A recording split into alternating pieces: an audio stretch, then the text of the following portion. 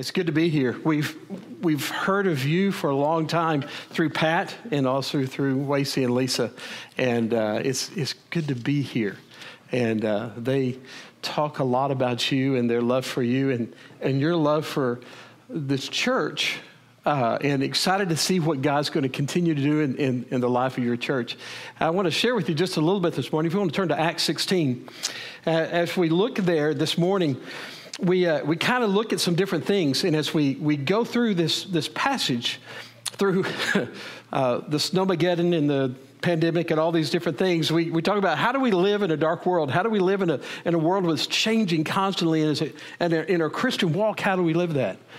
And so this morning, I'm going to kind of delve into a couple of things, and we'll kind of look at that and how we can continue to seek Him in this crazy time. Wasey alluded to the fact that I was a youth minister for a long time, and a lot of different stories. We were sharing some stories last night, and one of them was when I was a youth minister, a little town of Electra. We were doing a mission trip in El Paso, and as we were getting ready for the mission trip, we had all these things. We had about 20 students. We were heading down to El Paso with some other churches. And so we had two new vans that we had gotten. The church wanted, hey, we're not going to send anybody from El Paso with our two little vans that we have that are, broken down and 200,000 miles on them. So they had bought two new vans, and we were excited about taking them out for the first trip. So we're headed down to El Paso. And I don't know if you've been from Wichita Falls down to El Paso, it's a long ways. And we're heading down that way, and we get past Odessa. We had stopped to eat lunch, and we're going through Odessa, and we're heading down to that stretch of road. There's nothing there. I mean, past No Trees town, and also different places like that. And we're about 60, 70 miles outside of El Paso. And back then in youth ministry, I remember Marcia was sitting over here in the chair, one of our students, and then Robin was in the middle because we didn't care about seatbelts or death or anything like that back then. And kids were in the back. We were singing, doing all sorts of playing cards and all. And Robin kind of looks up. We were talking, and Robin looks up and said, "Norman, we're on E." And I went, "Oh." And I looked down and saw that it was on E. And the little sign comes up, next gas station, 80 miles. We're going, oh my land. And so I'm a young youth minister. I wasn't sure what to do. And we're talking, and I being spiritual, I go, okay, God changed the water into wine. Maybe He can take these fumes into gas. And we're heading down there, we're going along, and they're kind of getting scared, like, what are we going to do? And so I said, "Marcia, why don't you start praying?" And Marcia prayed, and Jeff, and they're praying around the room, and I'm driving down the road, and I kind of just start praying out loud, and we're praying that God would take this gas, and He'll provide what we need at the right time, and that He'll get us to the next station. And so as I'm closing my prayer and I say amen, I turn down to the bottom and flip to the second tank. Robin sits there and goes, and it's going, and goes, "No way!" That tank was filling up and going to full. God provided. They just didn't know how. They got real spiritual at that point. Great mission trip. I told them on the way back. But there are times in life we're going to a place where we have no idea what we're doing. And we get into a situation where we think, how is God going to provide? How is God going to provide through all this? And some of you went through the storms in the last week, and no power for 3 or 4 days, and pipes busting. And you're just looking, how are we going to get out of this? We've gone through this craziness of mask, that we wear all the time. And whatever you believe, I do want to tell you this. God is with us in the midst of the storm. And we look at this scripture here in Acts 16. It shares with us we're going to kind of look at some of this, and then I'm just pray God uses His word to speak to us today. And as we look at this in chapter 16, I want to go through a couple of things beforehand, before we get to the scripture. In verse 6, as you go through there, you'll see that Paul is going through different cities. And through here it says, and the Holy Spirit forbade him to go to this town. Later on it says, the Spirit of Jesus didn't allow us to go here. And then immediately they made efforts to go to this place, but God said, don't go there. These men were seeking God wherever they went. And as we continue on down, Paul and Silas, they were preaching the word of God. And it says in verse 16, it says, as they were on their way to prayer, as they were going to church, as they're going to a Bible study, as they're going to pray, a slave girl met us who had a spirit by which she predicted the future. She made a large profit for her owners in fortune telling. And as she followed Paul and us, she cried out, these men who proclaim to you the way of salvation are servants of the Most High God. And she did that for many days. Can you imagine going to work? Can you imagine going to school and somebody going, hey, this girl right here knows Jesus. You better listen to her. As you're walking down the halls of your workplace and they're going, hey, this guy right here, he knows Jesus. You better listen to him. He knows the way of salvation. Wherever they went, this woman was continually telling the word that to listen to them. And it's funny here. It goes here. Paul was greatly annoyed. I love that. He was greatly annoyed. Turning to the Spirit, he finally said after days, I command you in the name of Jesus to come out of her. And the demon came out of her right away.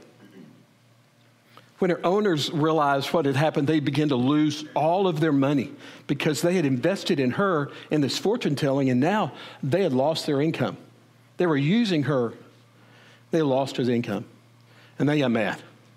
And when the scripture goes ahead, they got so mad, they said, there are Jews and are promoting customs that are not legal for us here as Romans to adopt or practice. The crowd joined in attacking them, and the chief magistrates stripped off their clothes and ordered them to be beaten with rods. And after they had severely flogged them, they threw them in jail, ordering the jailers to guard them carefully. Receiving such an order, he put them into the inner prison and secured their feet in stocks. All they were doing was going to church.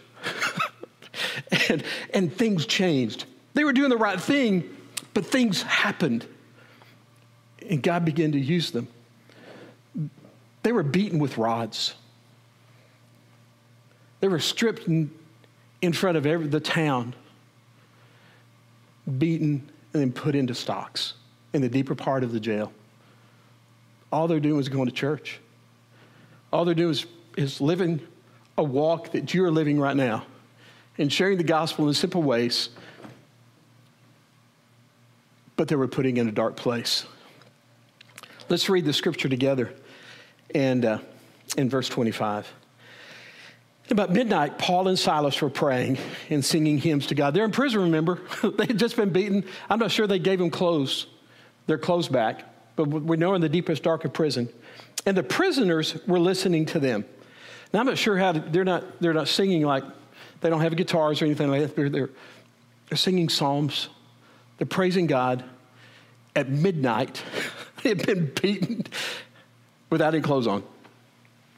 Praising God. And then it goes on here. It says, suddenly there was such a violent earthquake that the foundations of the jail were shaken. And immediately the doors opened and everybody's chains came loose. And not just theirs, but everybody's chains came loose, all the prisoners. And much less, they were singing, earthquake happens, chains fall off, doors open. Now, this is funny to me. When the jailer woke up, he was sleeping in the midst of all of this. But when the jailer woke up and saw the doors of the prison standing open, he drew his sword about to kill himself. And since he thought the prisoner had escaped, he was about to lose his life anyway, because his responsibility was these prisoners, and if they escaped, he would lose his life. It's not like he was going to be fined or lose his job, but he knew it was going to be bad. He was about to kill himself, but Paul, the craziness here and all that commotion going on, but Paul called out in a loud voice, don't harm yourself because we are here.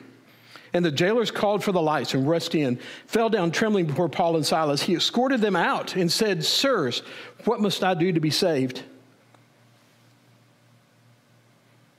This passage here, when it says that saved, we think of it the connotation of how can I know Christ as my Savior? He's just going, how can I get out of this? You know, he's coming with a different point of going, you're about to leave? How can I be saved? Paul takes it for a little further than that, and he goes this: believe in the Lord Jesus, and you will be saved, you and your household. And they spoke the word of the Lord to him, along with everybody in his house. He took them in the same hour that night and washed their wounds. And right away, God used them. And he said this: his families were baptized. He brought them to his house, set a meal before them, and they rejoiced because he had come to believe in the Lord with his entire household. How cool is that? They were going to church, and they were put in prison. They were flogged and beaten. But in spite of all that, they sang at midnight. Could be because they were hurting and their wounds were, and they couldn't sleep. But we do know that they sang. Let me just share with you three things that I pray that God will help us in the darkness that we're in the struggle that you may be having right now with your family, the struggle you may be having at work. I want to share with you a few things that I'm gleaning from here today. Is one, God is with us in the dark places.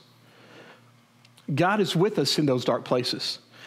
Whether it's school in your classroom and you're the only Christian there, whether it's at work and you go to work every day going, God, my coworkers, they don't know you and they do some unethical things and I don't really know what to do.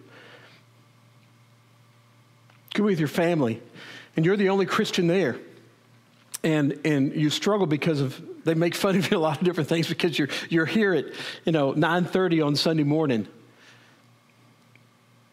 and you're serving during the week. They don't understand that. Well, share with you this: God is with you in the dark places. And the times when you don't know what to do. It says this, I read this recently. It says, even though we encounter difficulties and hardships along the way, even though there sometimes feels like the darkness of fear, worry, or doubt is closing in, we can trust that God's light and love will always be with us. God's our refuge and strength, always ready to help us in times of trouble. He won't ever let you down, and he won't ever abandon you.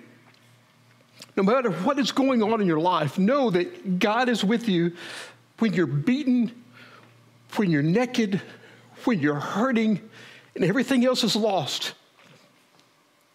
God is with you. Now, Lori and I, our family lived in Oklahoma. Anybody live in Oklahoma before? Okay, good. Lots of tornadoes up there. And we were in the midst of some of the tornadoes that go through. And I grew up in Wichita Falls and tornadoes were, that was one of the things, is fire would go off and you go, oh, we're okay there. Yeah, it's coming around this way. It's okay. It's not going to hit us. And we were in Edmond, Oklahoma, north of Oklahoma City. And we had a tornado. The siren went off. And our family was there. And we went to the middle bathroom and we're in there. And we had a little 3-year-old there, and my other children a little older, and so Nathan and I, being a good dad, everybody was protected, and we'd go outside and look for the tornado. Oh yeah, it's over there. Okay, we go back in and they're listening to the radio and say, okay, this is what's going on. Yeah, we're fine. Let me go out and check again. And so we go out and check, and tornado, the clouds greenish blue, and it's bad there. And okay, it's coming, but we see it coming down. Oh, there's another one that comes in over there, but it's not coming our way. And we go back in. It's so funny. Our little one goes, Daddy, I need you here. And I said, that's okay, I'm here. And we go back out, and she came back, Daddy, I need you here. And she goes, Daddy, I need your hand right here.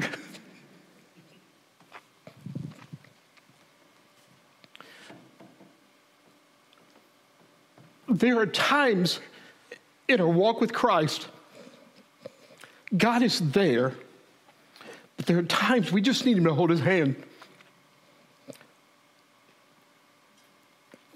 We don't know many times how he's protecting us, how he's helping us in other areas. But no matter what's going on in your life, God's hand is right there. As we reach out to that and hold his hand, he continues to guide us, to help us through the darkest times, that we can even sing praises to him. One of the coolest things as y'all were leading worship today was joining together and singing praises to him, knowing that we're a child of his. God walks us through those difficult times.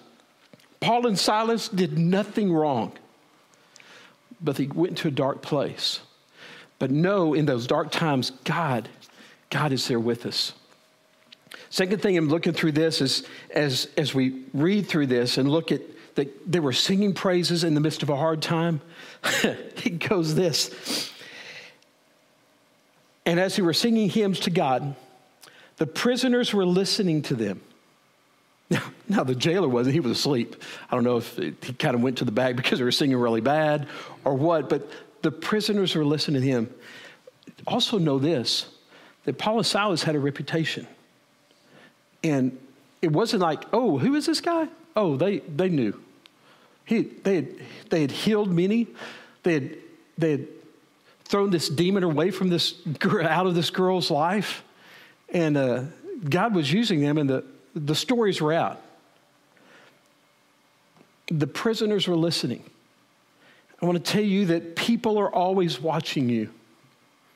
They're desiring something real in your life, that Jesus really is real. You just don't go to church at Carpenter's Way on Sunday and live like anything else on the way, but they see reality in your life. They see God working or not working. And people in this world are real skeptics. And they want to see authentic Christianity lived out in their life day in, day out. Whether it's at work or at school, the world, it says this, I was reading, it said, the world looks for any excuse to mark us off in its list. Dismiss our faith just as any other religion.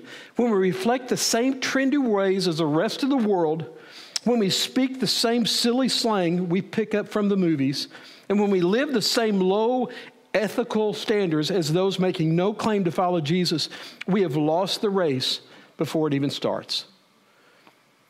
God has called us to live an authentic life. It is hard. And there are times, like Friday, I was just going, oh, Lord, because all the things are going on, but walking through those difficult times with others as we lend a hand with our heart, as we share God's love, with our voice as we say, I love you and I care for you. Those simple things our world needs to hear that is from the Heavenly Father living inside of you. We lived in a town in North Texas near Dallas, and had a neat little family that lived near us and had a bunch of kids. And we have 4 children, and at that point we just had 3, but we had a neat family around us, and they moved away. And about a month later, we had this man and son move in next to us. And I'd never met the guy's wife, and had an older son. He was probably in his mid-20s. And we saw him out some. And after about a month or 2, I realized it wasn't a man and his son. It was, they had a relationship. And I'm going, oh, great. What am I going to do with this? How am I going to handle this? Well, it was a neat thing in our church. We had Saturday night church also. We had Saturday night and Sunday morning, and we were just moving our family. I had never been to church on Saturday night, but much less never not gone to church on Sunday morning. And so it was kind of weird. And so you kind of wonder, do I put a sign in my yard? I went to church last night, or when you're mowing the yard, on Sunday morning, and going, it was because I was a pastor's son. And so it was kind of a weird situation. But I started every once mowing the yard on Sunday morning. And Stephen would come out, and the younger guy would come out, and he'd be working in the yard, and he asked one time to help with his sprinkler head went out and didn't know what to do, and so I helped him with that, and we continued to build a relationship and walk with him and things, and got to meet them both, and just kind of walk through that time, just loving him like I love anybody else. And about 6 months later, as we were in conversation, and he was needing some help on something in his yard, and talked with him, and he says, hey, I know you're a pastor, and you go to that big church down the road, So does my next door neighbor, and I know they're Methodist, I know they're Church of Christ, and I know they go to another Baptist church and all, but you're the only one that ever talks to us. You seem like you're the only one that cares. You're my neighbor. And we begin to have these theological conversations about the Lord. About a year later in that walk, on his front porch, Stephen accepted Christ. And his life began to change. And he moved out. And about 5 years later, he sent me a message and said, hey, I met this girl. We're getting married. And they have a couple of kids now.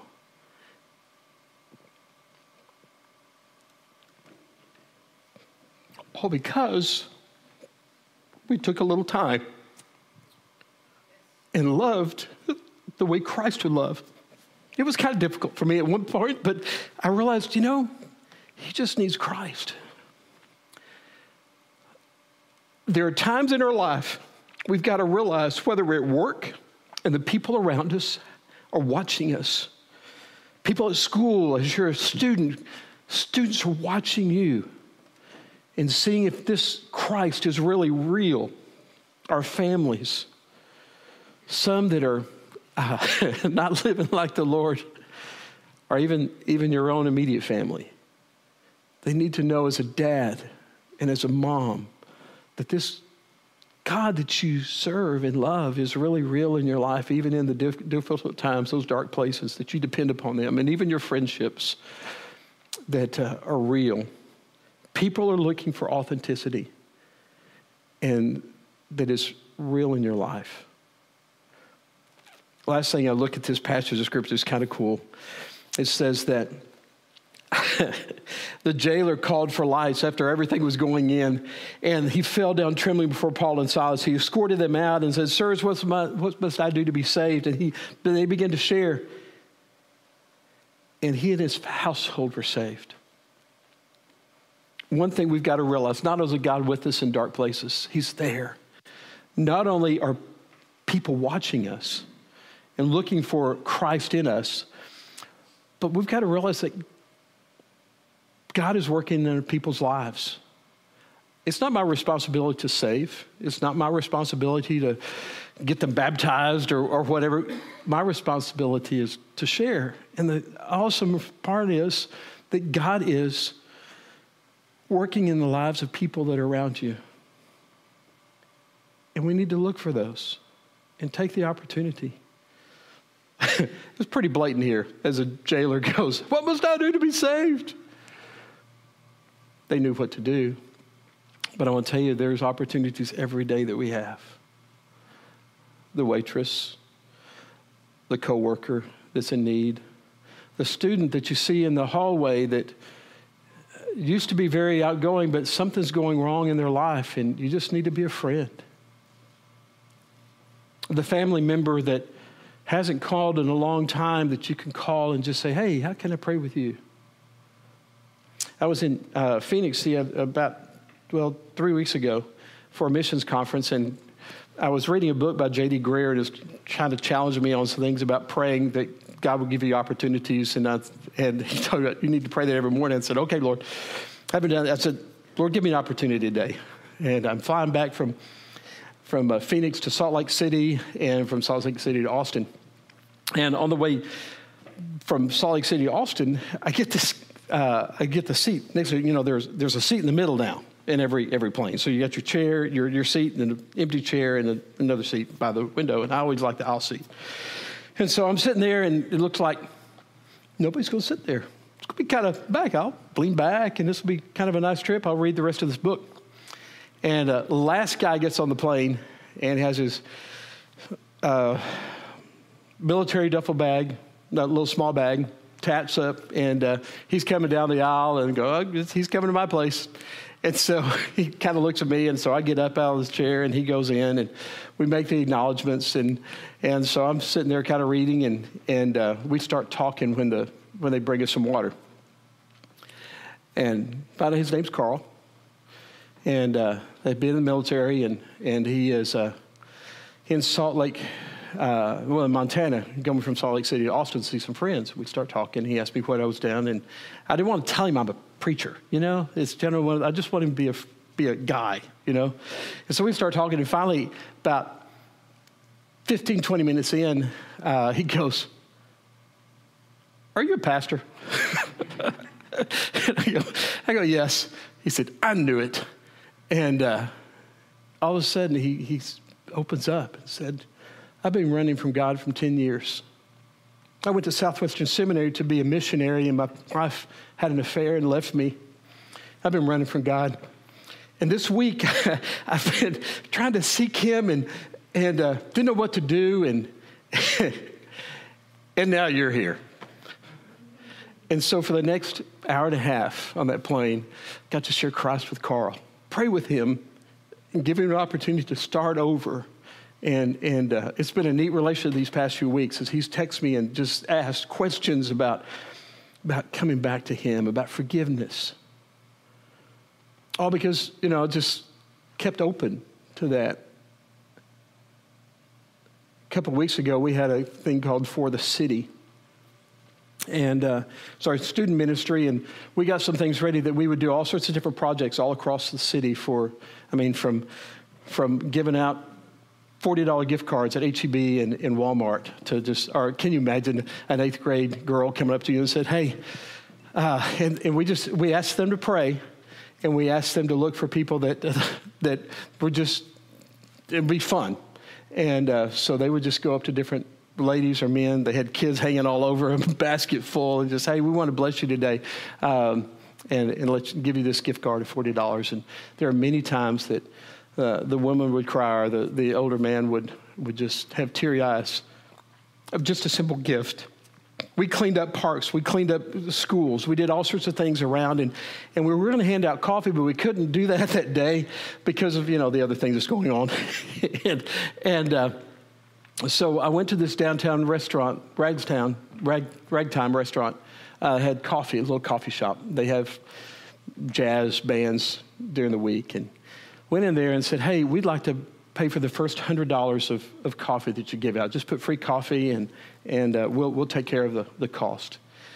And the lady didn't understand and said, "What do you want us to do?" I said, "I'm going to give you my credit card, and the first $100 worth, you just tell them it's free." And said, "What are you doing?" And I began to explain some of the things we're doing at the church and some of the things we're doing around the city and some of the things we're helping with. She asked about other things we're doing, and she said, "I'm from California. I don't understand that. Why do you do that?" I said, "Because Jesus has given us a call to be a light in this world. We want to help those in need. We also want to help those that aren't in need, just to let them know that God loves them." And this lady that's about 50 years old, gone through a lot of different things, Amy, she said, "I want to know this Christ." And they're in the midst of the little coffee shop. Nobody was coming in. I kept praying for that. I prayed with her about Christ and that she could come to know Christ. She hadn't accepted Christ yet, but we prayed for her family. We prayed for the things that are going on in her life. Prayed for her boyfriend. And that God would move and guide in her life. God gives us opportunities many, many, many times. And in 1 Peter 3:15, it says this, "But in your hearts, set apart Christ as Lord. Always be prepared to give an answer to everyone who asks you, to give the reason for the hope that you have. But to this with gentleness and with respect." God's called us to be his light in the world that we live in today. God's called us in the darkness that we're in to know that he is with us, that people are watching to see this authentic Christianity that's in us. And lastly, knowing that he is working in the hearts of the people we come in contact every day, whether it's the checkout person at H-E-B or the coworker or the waitress or waiter, or the people that sits next to you on the plane. God's called us. In John 3:16, it says this, "For God so loved the world that he gave his only begotten Son, that whoever believes in him should not perish, but have everlasting life. He's called us to share that simple message that God loved us, that God gave his son, that if we believe, we can receive that eternal life. And that life that begins now, not just after we die. It's a joy to live. I'm going to challenge you with this. What do we need to do with this? One, I'm going to ask you to pray. Today, tomorrow morning when you get up, pray that God will give you the opportunities to share his hope with somebody. It could be a note. It could be a call. It could be just smile, but praying for opportunities. Keep your eyes open, okay? Keep your eyes open for those opportunities and take it. Take an opportunity to share because God's given us the hope. Let's share that hope with those around us. And lastly, I want to tell you this. If you don't know Christ as your Savior today, you can. Because he loved you, he forgives you, and that if you believe that he died and rose from the dead, that he's forgiven you of sins, that you can do that and ask him to be a part of your life and forgive you your sins and live a life that is abundant and full. Let's pray.